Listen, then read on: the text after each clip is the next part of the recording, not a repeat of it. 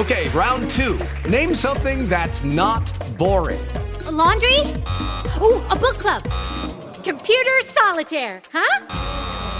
Ah, sorry, we were looking for Chumba Casino. That's right, ChumbaCasino.com has over 100 casino-style games. Join today and play for free for your chance to redeem some serious prizes. ChumbaCasino.com. No purchase necessary. Void where prohibited by law. 18 plus terms and conditions apply. See website for details.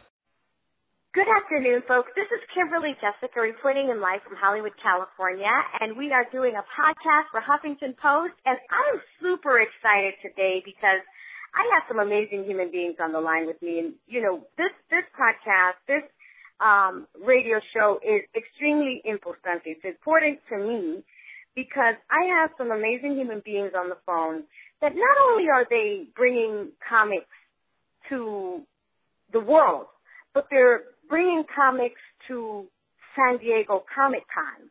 In addition to this, this is a personal thing for me as well, and I'll get into that later because right now this podcast and this interview is about them and what they're doing, and I'm just really excited because comics is the way that I learned. It's my learning modality on how my brain works. And so I'm just really excited that I have some folks on the line that are they're coming to San Diego Comic-Con, which is the biggest comic festival in the world, and they run a niche comic company that is focusing comics for gender and racial equality. So without further ado, I want to introduce the founder and CEO of Women in Comics, Regine Sawyer, on the line with us, visiting California all the way from New York. And I'm really excited because we also have Felix on the line with us as well. He's the guy that's in Women in Comics. So without further ado, Regine and Felix, thank you so much for being with us today. Thank you so much. Thank you for having us. Oh, it's amazing. It's amazing. So, I want to hear both your stories. We're going to go for about 30 minutes. I want to hear both your stories. I want to hear how you started. Just tell me everything because this is so exciting. So, jump in and share with us what brought you to a place where you knew that you wanted to start working in comics. Tell us the story. Well, I've always loved comic books since I was a little girl. My brother and I would read comic books together, and we would watch The Hulk and The Greatest American Hero, and my father would read the Sunday Funnies to me. And then as I grew older, I just started to love the medium even more so. And I got into mainstream comics, like X-Men, and I liked Archie too. And as I went along, I realized I want to make my own characters. So I started drawing my characters and started writing stories for them up through high school, and I sort of put it to the side once I got to college because it's like, oh my God, I need a real job, right? So after college, graduated and started my other career as a corporate food service manager. So I've been in corporate food service for about 12 years, but at that point, I was in it for about 2 to 3 years, and something hit me. Something said to me, like, Regine, you really need to get this comic book stuff started. So I started working for an independent company. I have a managing editor, and I would edit scripts. I would even transcribe the owner's hand transcribed scripts. I would review submissions. I would get tables at conventions. I would do marketing and all that great stuff. And I was with that company for a good year and a half before I said, you know what, I can do this for myself. So Lock It Down Productions was established in late 2007, and we've still been going strong.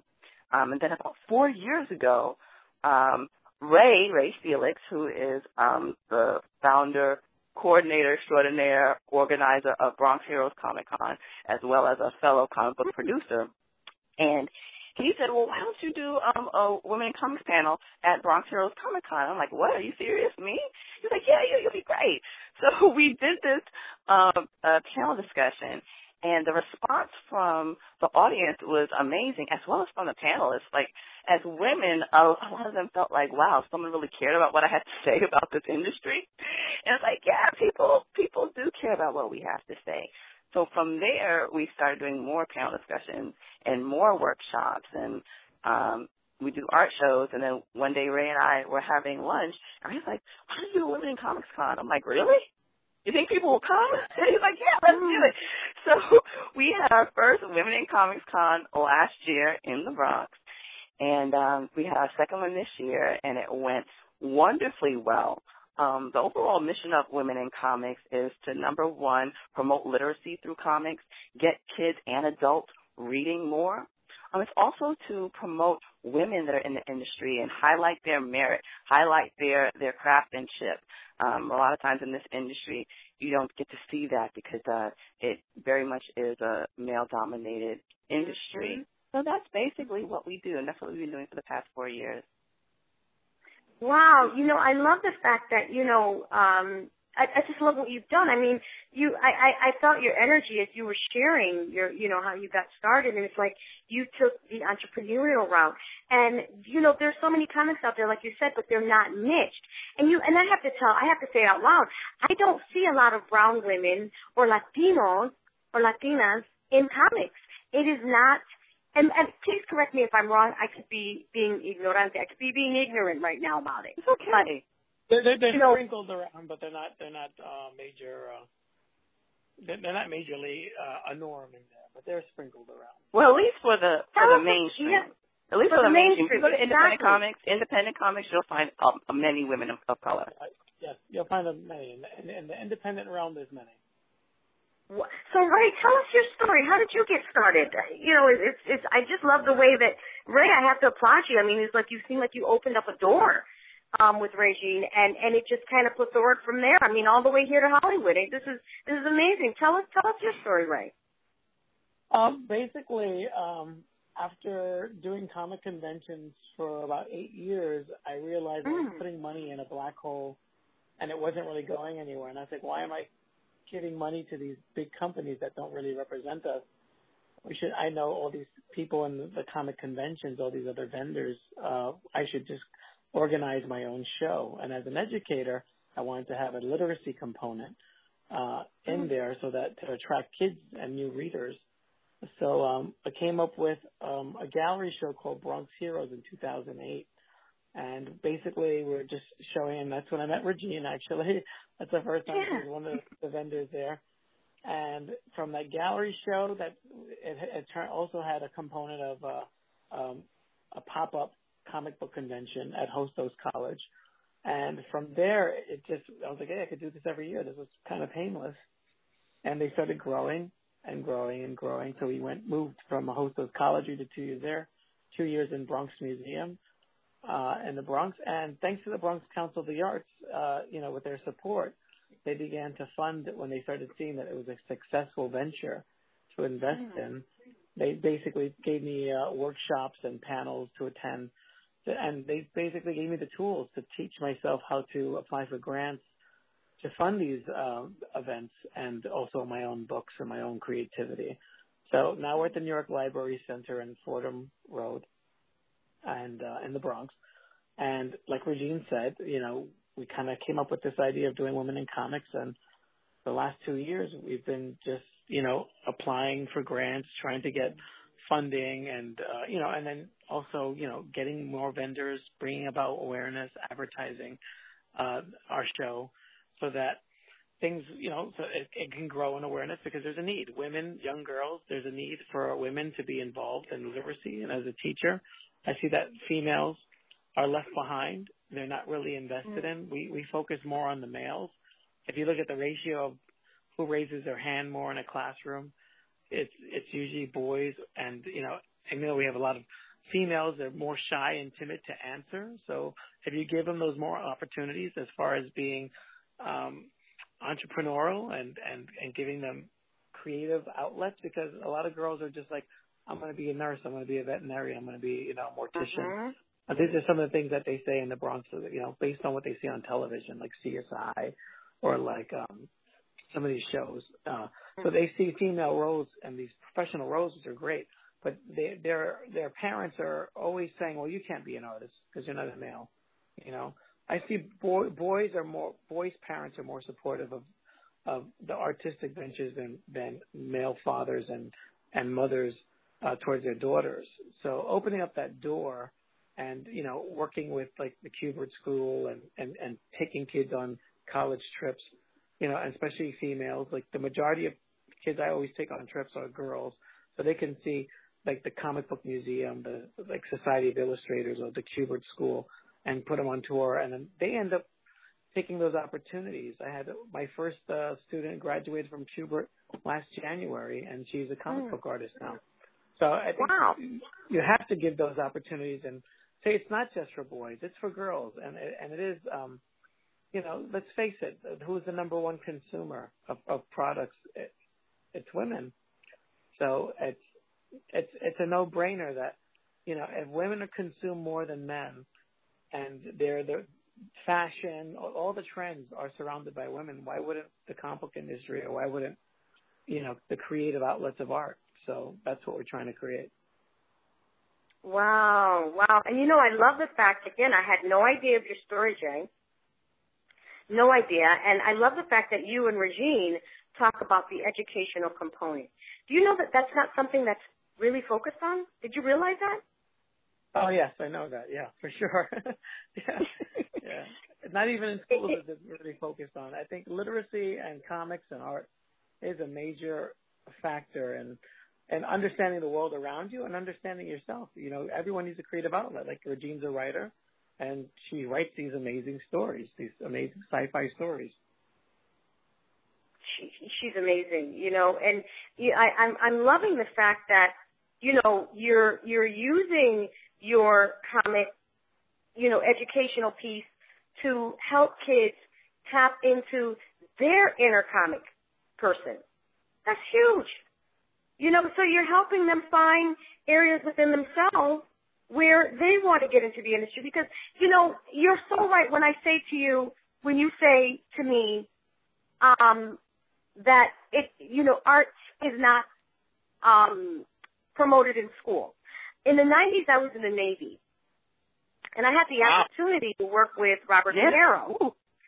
Wow. So, yeah. So, I started, as a result of the military was how I got in PR. So when I went back east after working in the entertainment industry, I lived in Malibu. I was a young girl too. I mean, I'm not old now, but I was a young girl, and I lived in Malibu. I lived on the beach in Malibu. I was in the Navy, but I was also working. I did some work with Robert De Niro. That's how I, on the movie The Fan, and with him and Wesley Snipes. And I also was looking to become an LAPD officer. Those are little facts that people don't know about me, that I was literally going to become a cop. I was going to become LAPD at one point. And I love the entertainment industry. And I remember going back east, and I went to law school for a bit. I dropped out, of course. And when I started working in the schools, I still had contacts to television. So while I'm on my lunch break at school, I'm getting phone calls from editors in New York to get people for the Tyra Banks show, not editors, but producers. So I was all through that time, as I'm working as a teacher in the schools, I'm still putting people on Tyra Banks' show and on Mike and Juliet's show. I never completely left the entertainment industry. I remember taking time off because at one point I had a story that Tyra wanted with my business partner, and Tyra flew me into New York, and I ended up on her show. And then another group of people flew me into New York, and I ended up on the Mike and Juliet show. And I remember I was a morning show girl. And my point in saying this is, going back to what you and Jay said. That's right. Art is not promoted in the schools. When I was working with the kids, and I'm going to say this and I'll get back to you guys, but you said something that was profound to me. When I was working with the kids, they probably had an art class and some gym and some music, like, playing the clarinet and the bass, and the violin and stuff. I would have been even happier if they had a guitar class. But art is not promoted. And when I was teaching those kids, and I said, you could grow up and work for Vogue. You could grow up and become a star. They looked at me. Those kids thought that was just totally far out. They were like, huh? That's not a real job, and that's not real. It wasn't real to them. It seems unattainable. And I'm here to, It's exactly for what you were Regine. It wasn't, and I feel that, you know, the schools a lot of times make the kids feel dumb because they want to be in the arts. I don't want to be a mathematician. My learning disability was in math. I can count money all day, don't get me wrong. But I still am trying to figure out where am I going to use algebra because I don't use it. I could be wrong, but I don't see it. I don't see myself trying to figure out the square pi. I don't see that happening. So I like the fact that you guys, you know, are talking about this, and because this needs to be a conversation, Jay and Regine. I'm sorry, I'm off my soapbox, but I get passionate about it. No, it's okay. I mean, what's interesting is that I think that the reason why schools don't concentrate on it is they think it's frivolous. I mean, that's number one. Mm-hmm. And number two, you know, at home, parents, especially parents of color, they are scared to death that you are not going to make anything of yourself. And they're like, okay, you're sitting here in the corner drawing, like that's not going to make you money, and they freak out. And when I say freak out, I mean I've seen it. I've seen the concerned looks on parents' faces when they do try to be supportive and bring their child to a convention, and they're just like, look, is my kid going to be okay? Can my kid really make a living? Like, I've had those questions multiple times, and yes, they can. I said, why don't you come to our panel discussion? And we're talking about our profession. And they come to the panel discussion, and there have been parents who have been in tears, like, oh, my God, I was so discouraging to them, and then you told me to come to this panel, and now I know that they can make something of themselves with this art thing. It's like, yeah, they can. Don't discourage them. Don't discourage them. Comics can save lives. Believe me. You know, the thing with that, go ahead, Shane. No, I was saying that I've spoken to moms about getting their daughters into the art world because they're like, oh, she's very talented, but maybe she should have a backup plan, plan B. I was like, no, your plan A is your plan B. Just do what you want, go for it. And of course, you know, you need to survive and eat as well. But if most people say I have a plan B, and then you focus on plan B becomes your number one plan, and then you never go on to living that dream or moving into that dream. You have to, you know, as a young person, you know, I mean, I became a father at a young age. I became a father to an autistic daughter at age 20. So I didn't have the opportunity. My plan B became my plan A. But if you're a young kid and you just fresh out of high school and you're in college, you should be fearless. You should, you know, make the most of your dream and those careers and not be afraid. There's nothing stopping you. The only one that stops you is yourself. So I always say, forget about plan B. Just go plan A and you know, live your dreams. And those who do it will achieve it. And you know, that's so true. You're right when you said your plan, when you get that plan B, that's all you end up focusing on, and then you miss out on your plan A. And you know, I have to say, and I've never said this out loud, but I lived a lie growing up. I made everyone think that, mind you, I knew from the time I was 14 years old, and I was a teenager, I knew from the time I was 14 years old listening to Tears for Fears and Mr. and Pet Shop Boys that I wanted to be a star in Hollywood. I knew from the time I was 14 years old that I wanted to live in California. I knew that. I knew from the time I was 14 years old that I wanted to work in the news, in entertainment. But I lied and told everyone, you ready for this, that I wanted to be a nurse, that I wanted to go to nursing school, that I wanted to be a social worker because it was acceptable to what you wanted to be they wanted to hear. So secretly, I was living a double life, and I never felt confident or safe to share with the adults in my life or the peers around me that I really wanted to be in the celebrity world. And the one time I did say that, I was called ugly and told that I would never make it. I'm not pretty. You know, it was unbelievable. So I never told a soul. And then when I finally moved back to California in 2008, and they saw me on the news interviewing celebs, I did a stint on Operation Repo, and everybody swore my car was repossessed on TV. That was even funny.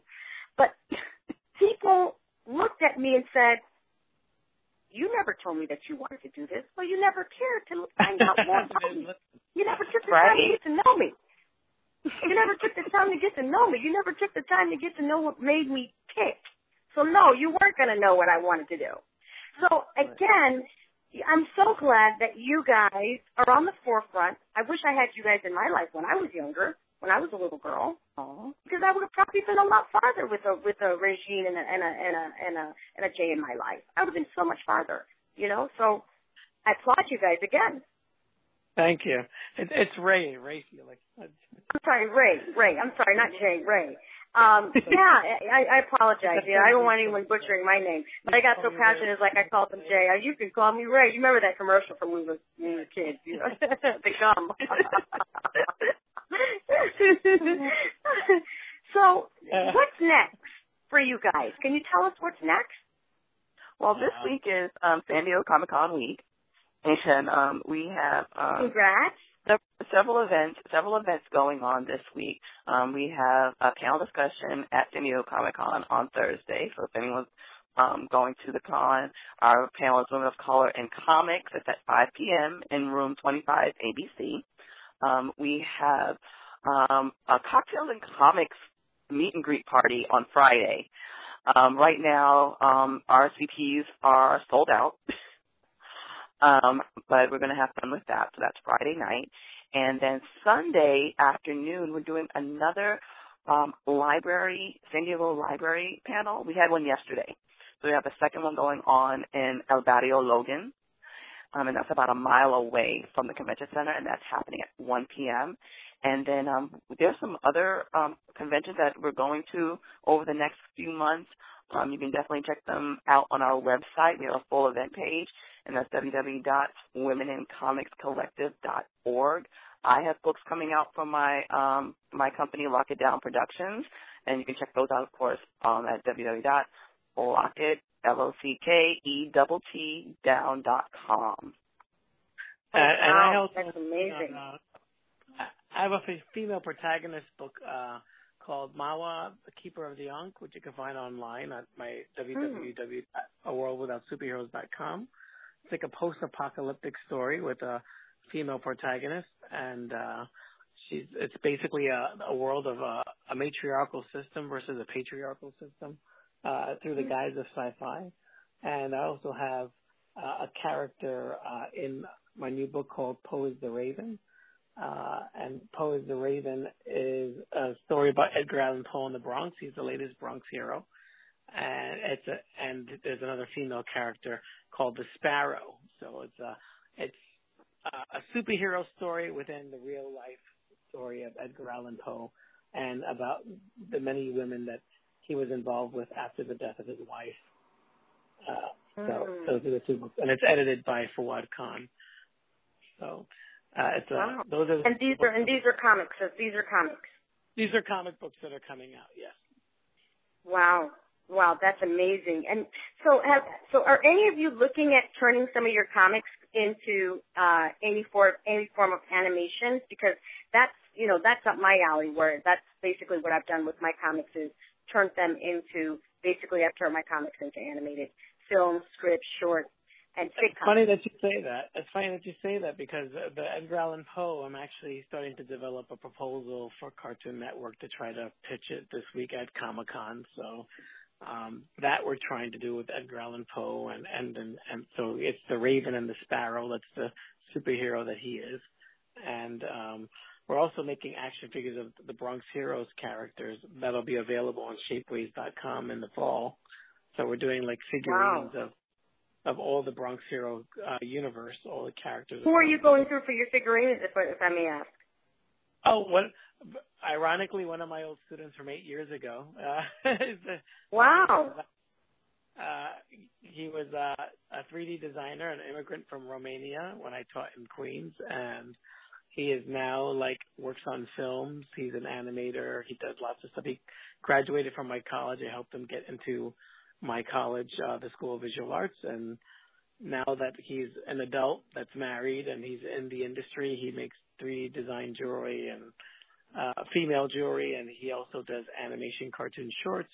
Now he's designing the action figures for me. Wow, now that must be pretty expensive. Yes. Yeah. I'm having some dolls done too. I'm having some dolls done for my animated film, and I'm getting my stuff done, but I'm actually getting it done overseas. So yeah, it's wonderful to develop the properties even more so that the fans can have more of a one-on-one, more of an intimate relationship with the characters and with what you're doing. So I applaud you for that as well. Yeah, and part of it also, what Regine and I are doing, is also creating characters of ethnic diversity. So, people of color can identify with these characters, not just female characters, but, male characters as well. And just so that young teens, children, can identify and have someone that they can look up to, even though it's a fictional character. Like I grew up, watching Superman and Batman, but there was nothing that really resembled my experience. And I'm sure Regine would say the same. There was nothing out there. Absolutely. So it's important to create role model characters. Like Muhammad X is Black Power. He's based off of Muhammad Ali, but he's a fictional telling of aspects of his real life. But then, his political stance against the military and stuff that is emulated through him as a superhero, and telling a historical story, an American history story, but also telling a heroic story of this man who actually fought against the powers that be, but in the guise of superheroes. So things like that, and I think it's important for kids. It's very important. Yeah, because they want people to identify with someone. Like one of mine is Princess Tyler Marie, and she's from Princess El Paraíso. She's a Panamanian princess, and so it has a Disney feel to it, but she's a brown girl with long pink hair. And so when you look at it, you're like, okay, so it looks like, she could be like a brown version of like a Belle or Cinderella. And her guy is from another country. So it's also interracial, where it's like love is love. It doesn't matter, if I'm brown and you're light, or if you know what I mean? It's about love, and it's about, working together to build a better world from everyone. And of course not comics, but it's a graphic novel. Of course, it has pictures, and it has, the two antagonists that, or three that want to destroy the peace in the kingdom and all that. So, it's wonderful that, we're all creating content that, our kids can, relate to. And now the challenge is, I'm going to ask the $1 million question to both of you, and please answer the best you can. Have you found obstacles in trying to bring this to the mainstream and joint venturing with the bigger medium, aka TV, aka, getting it into places like Marvel, or DC, or, have you found any challenges in that area? Well, when I first started, I started submitting my work. I started independent publishing it still, but I started submitting it to various different companies, and there was little to no response. Not only would I mail them in, I would take them physically to conventions and give copies to editors and such. And I didn't hear much back. So once that started happening, I just said, you know what we're going to do is, excuse me, is concentrate on my brand and building it, and find my own distributors, find my own stores to put the books in, and so forth. I haven't necessarily given up on it, but I think in terms of my properties and my work, I think I'd prefer to publish them myself. Perhaps I would freelance and work for other companies and produce the books that they have. But for my work, I think, at least for now, I'm keeping it indie. You're going to keep it indie. You want to have more control over the product, basically. Yes. Yeah, I would say the same for myself, because just like Regine, I started out the same way, showing portfolios to different people, different art samples. And then one editor told me many years ago, I think it was in 1999, a convention, and they used to have a Madison Square Garden. The guy says, why don't you just make your own book, and then people will come to you. So I was like, maybe I should self-publish. And this is before self-publishing was even popular. Nobody was doing it. Yeah, it wasn't popular. It wasn't a common thing. People making their own comic books was unheard of because you have to make thousands of copies. There was no print on demand back then. Mm-hmm. So it's like, so I ended up making my first 2 books and printing thousands of them and trying to find my audience. And at first it was slow. I mean, it was realistically getting into the comic book game is not a profitable one. You know, it took about 5 years before I started turning a profit and getting the audience and honing out what materials that I wanted to put out. So I put out different genres. So I started out with comedy. Then I went from comedy to action, and then superheroes, and then from superheroes I started doing social justice comics. And when I started doing books that dealt with social justice and taking on a historical aspect with the Bronx Heroes, is when I started getting a response of people like, wow, these are stories about people in the Bronx. And the first hero was actually a true story based on an African slave who escaped from New York City. It was called Runaway Slave. And it was based on a historical account of Livingston's slave. Philip Livingston, he's written, his name is on the Declaration of Independence, and he was a descendant of my family. And I always asked my mom, how are we related to this guy? And she would never really give me a clear answer until I asked my grandfather. And he's like, well, we were the children of his slaves. So he had a slave mistress. So he had a slave mistress in Colombia, and he had children. And his children, he was actually an abolitionist as well. So he opened up the first free slave church in San Andres, Colombia, which still stands today. And it was my ancestors. What part of Colombia? San Andres. It's an island off the main. You got to be no. I'm from San Andres. Yes. I'm from San Andres. My family is from San Andres. San Andreas. That's La Isla San Andres, Colombia. My mother's from there. My mother's family's from there. We have family. That's where we're all from. I'm like, you don't hear people say they're from San Andres. You have African slave. My grandfather is a historian. His Waldwin Peterson. He's the historian of the island, and he has all the ship records of all the slaves that came in during slavery under the Spanish rule and the Dutch. And that's the history of Colombia. That's why many people in San Andres have Dutch last names, some Irish last names. Not all of them have traditional Spanish names, even though it was no, they don't. Yeah, exactly. Because even though Spain owned the island, it was managed by the Dutch. And the first Dutch, the first. And Colombia used to be Panama. It used to be Panama, Colombia, I think Venezuela, and I think it's Venezuela or Ecuador. It was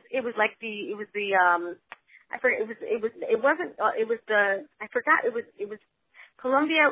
It used to be Panama, I think Venezuela, and Uruguay. I don't remember exactly which other country besides Panama and Colombia. It could have been, I don't remember, but it was, it was Colombia, but it was called something else too. Right. Yeah. I think it was Providence Island. I think that was the original. Providencia. Yeah. Yes. And that's when the sea flower had come.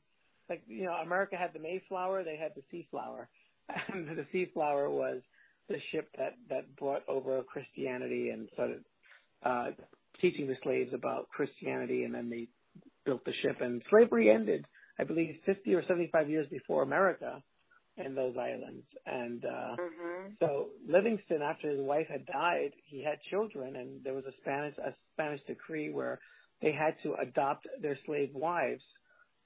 They didn't call it marriage because they were slaves, but they had to give their wives their names if they had children with those slaves. So, is that in your book too? That's in the history book. That's on book 2 is what I'm working on for Runaway Slave. Oh, and so all of that's going to be in book 2? Yes, it's working on book cool. 2. Yeah.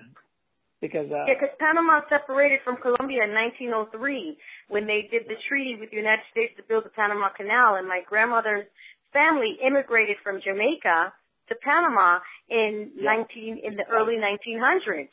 And she had children and children and children in Panama, never went back to Jamaica, and that's how we became Panamanian. But then she married my Colombian grandfather from San Andres.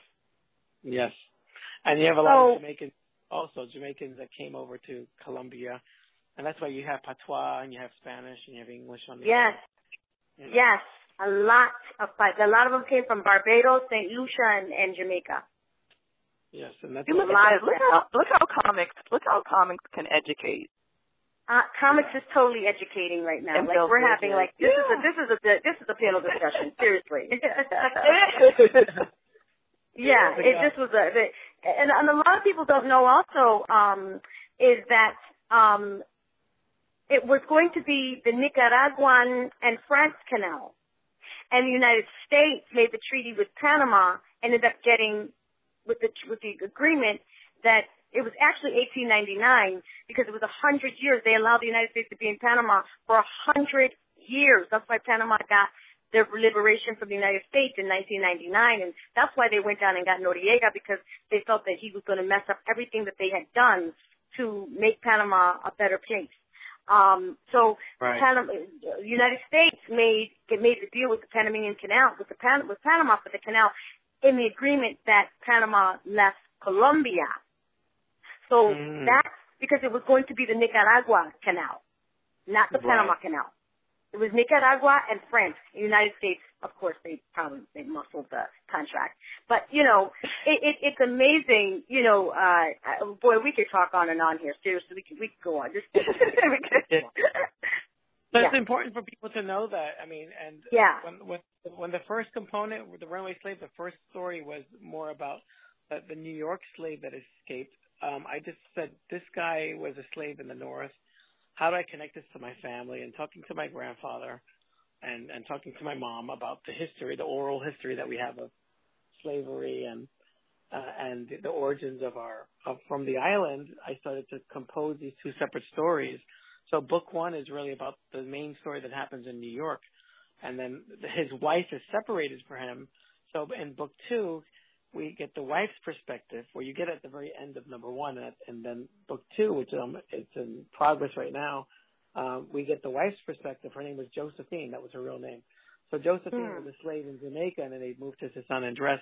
And I'm actually going to try to show how she had this relationship with the slave owner and how they came about in having kids, and then adoption / marriage years later. So, I mean, because everyone is mixed on the island. I mean, in America, we look at slavery and we have Harriet Tubman, we have these slave heroes of the South and liberating them from the North, but you don't really get these stories in Latin America. No. Cuba, Santo Domingo. I was in Cuba, too, in 2002, and the history was amazing. It was just crazy. The history was crazy. It's in a book, but no one's paying attention to it. And we have our own slave stories of these heroic people, like the first pirates. One of my ancestors was a pirate on Black Bear's ship. These were These are people that escaped slavery, and they became pirates. And the term honor among thieves was not from white pirates of the Caribbean. There were black pirates of the Caribbean who shared the booty whenever they attacked one of these ships that were, in their zone, that they, when they took cargo, and they shared it amongst each other. They shared the wealth. And these are concepts that we've lost over the terms. I mean, I love Johnny Depp, but I mean, he's nowhere near does not represent what that is. He doesn't represent it. It doesn't represent anything that's in history. No.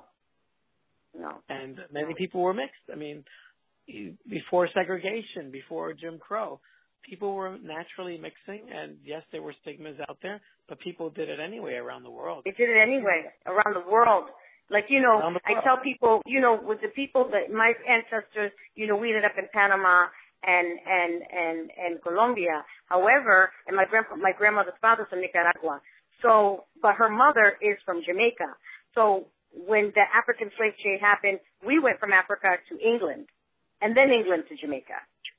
Wow. So slavery was happening all over the world. I mean, England, Scotland, it was that UK area, and then we ended up in Jamaica.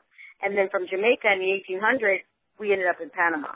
And then from then on, we all became Panamanians, with Spanish being the first language and the English was patois, because they still passed down the patois from the Jamaicans. You see what I'm saying? That's so correct. We spoke the patois broken English, but we killed the Spanish. It was like, that was our first language. And, my mother is a native of the country. My mother lived in Colombia. My mother lived in Panama. I was born in Panama. Came to the United States as a little girl. As stated, Spanish is it is my first language. I just learned English perfect because I went to school here, and we were made fun of because, you didn't see black Latinas back when we came. They were like, oh, you sound like a Jamaican, or you might be, how you know Spanish? It was unbelievable. It's like, dude, you are so ignorant right now, but it's okay. You can make fun of me, but I'm gonna learn English. I'm gonna learn it better than you. So people don't even know who they're talking to a lot of times when they're talking to me on the phone, unless I say a slang. Then they're like, okay, she must be, from the inner city. But unless I'm speaking, in perfect English, you don't even know, you can't decipher who you may be talking to on the other line. I learned English perfectly because I saw also what my family went through. And, of course, after my grandfather died in Colombia, my grandmother came to the United States in the 60s, and she married what we call a gringo puertorriqueño. He was Puerto Rican, but he was like a light, very, he was a white Puerto Rican. And he brought her house. He took care of her, and that's how we all ended up coming to the United States. My grandmother was married 4 times.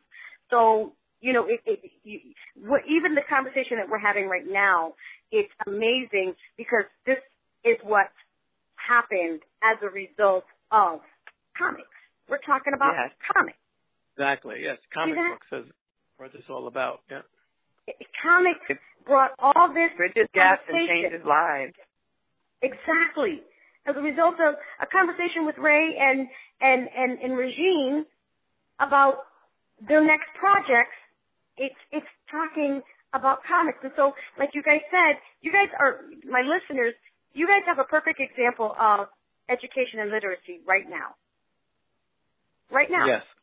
Yes. It's having across arts and history and English and we're talking about language. All these things are components that, kids won't get by looking at YouTube and stuff like that. But you pick up a comic book and you can get a wealth of history of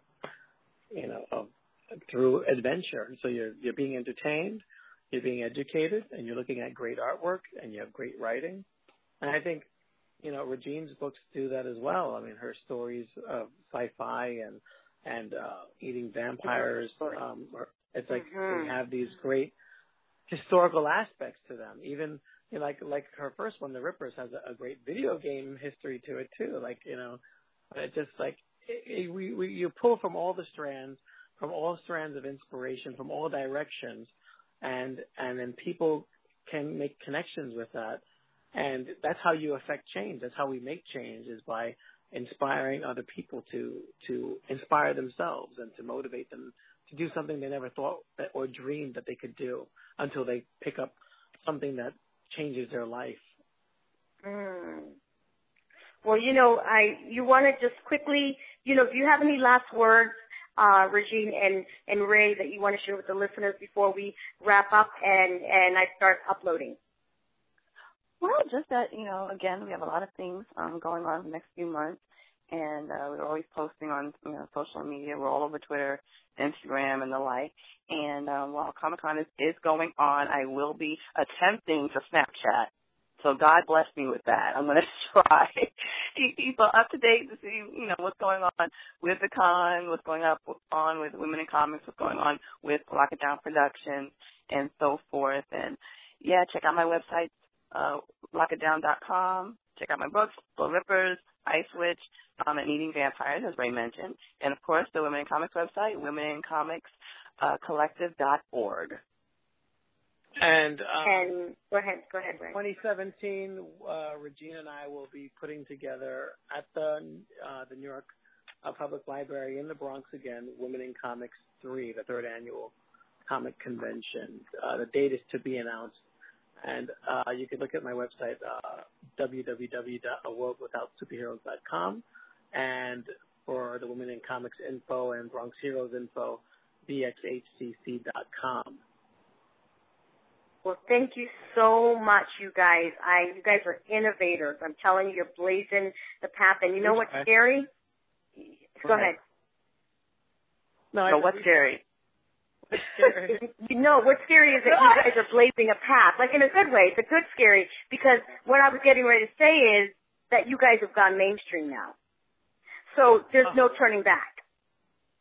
There's no turning back. You guys are now going mainstream, and the world is getting ready to know your names and what you do. And that's what I'm excited. I'm scary excited. Like, yeah, I can't wait. It's like, oh my God, you know, it's that type of excitement. That when I mean that, it's scary. Like, we have to tell your listeners that you're going to be on panel on Thursday. Say that one more time. Go ahead. We have to tell your listeners that you're going to be on panel at San Diego Comic-Con. Oh, yeah, well, you can tell them. You tell them. Because this is about you. Yes, so if you're going to San Diego Comic-Con and you're a big fan of Kimberly Jesika, please come down to room 25 ABC and see our Women of Color in Comics panel. It's sure to be awesome. I'm so excited now. And Ray, you're there too? Ray, you're there as well? Yeah, we'll be there. We can have some laughs and talk. Yeah, I can't wait to meet all of you. This is going to be exciting. And Regine, guys, just so you know, Regine gave me my first panel ever for comics. So she is like my shiro. Seriously, she is my utter shiro right now. So, you know, it's a domino effect here. Regine doing what she's been doing. Ray saw what she was doing, said, oh, come over here and do this. And before you know it, as a result, you know, it all ended up on Facebook, and here I am, and you got a movement for the people. I hear Bob Marley in the background. Movement for the people. You got the movement for the people going. It's like, so it's an exodus. Last night as well. Last night it was a very moving, emotional time in the San Diego Library. It was a powerhouse. Really? Yeah. Tell us a little bit about that, and then we're going to wrap up, because I love the story. We got to bring you guys back, too. Well, the San Diego Public Library, they're super awesome. They had us do a panel for them last year, and they invited us back to do two this year. So we were at the Central Public Library, and we had a wonderful audience, and many of them were just touched by what we were saying in terms of our experiences as women, also as women of ethnicity and color. And there were tears in the audience. I'm like, oh my God, don't make me cry too. Wow. And then Ray met a woman that was asking us questions. She's a teacher and a mother, and she was getting emotional outside of the building about the panel. So what we do really, you know, it matters. It matters. Being a woman in comics matters. Being a person of ethnicity matters, because people get to see themselves reflected through you. You know, so it is very moving and touching, and I'm hoping we'll have the same experience with the other two panels this week.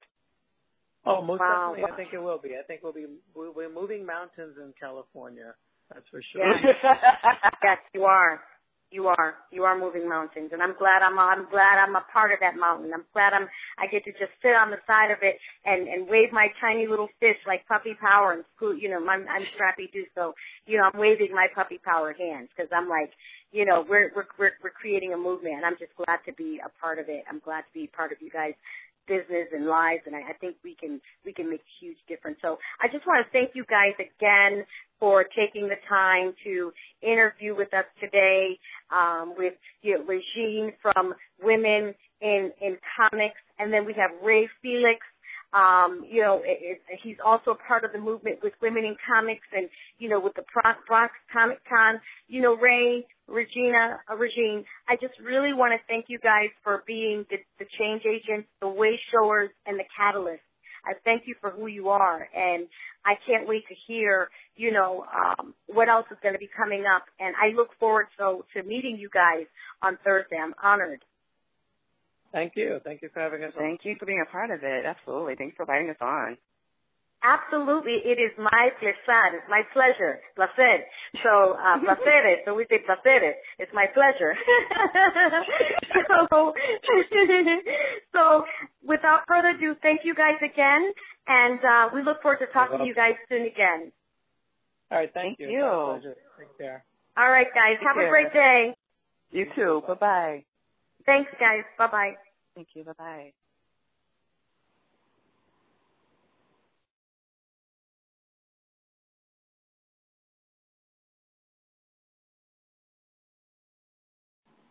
Anyone there?